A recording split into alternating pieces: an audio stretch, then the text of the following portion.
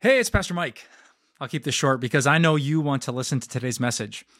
You're here because you want to continue growing in your faith, and we at Time of Grace want the exact same thing for you. Just visit us at timeofgrace.org and you'll find a ton of resources at your fingertips, like sermons, videos, books, devotions, our blog, and of course, more podcasts. See you there. Before the pandemic, our church was experiencing explosive growth. Our biggest problem was finding enough parking for everybody. But then the pandemic hit and it all stopped. And then when we started meeting again in person, we didn't have any problem finding parking for everybody.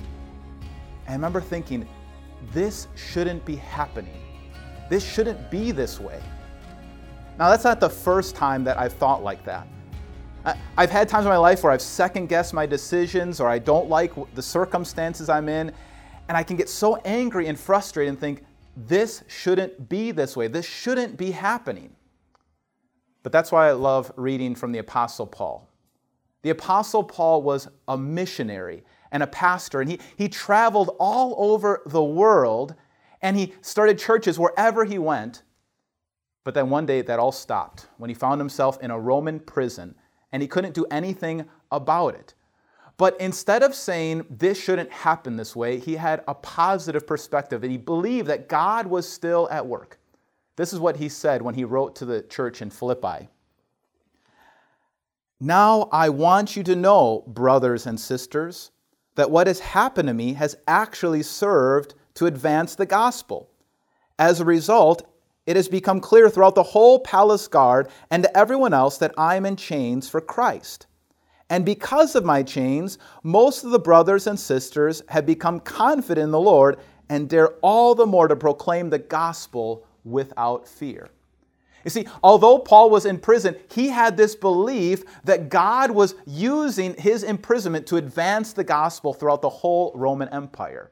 You see, nothing could get Paul down. He had this belief, instead of worrying about this shouldn't happen this way, he had this belief that God was using everything for the good of his kingdom. Now it's your turn. Do you find yourself saying today, this shouldn't happen this way, this shouldn't be happening? Well, look at how Paul looked at everything. Take a different perspective and have this belief that God can use this. In fact, maybe you could even practice saying that. Next time you're struggling at work, say, God could use this. When your child is having trouble making friends at school, say, God could use this. When another crisis comes up in the news, say, God could use this. And when you say that, you will be filled with joy. Let's pray.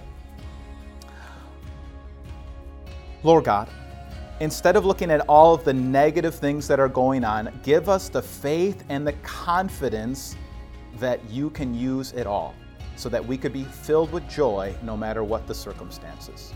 Amen.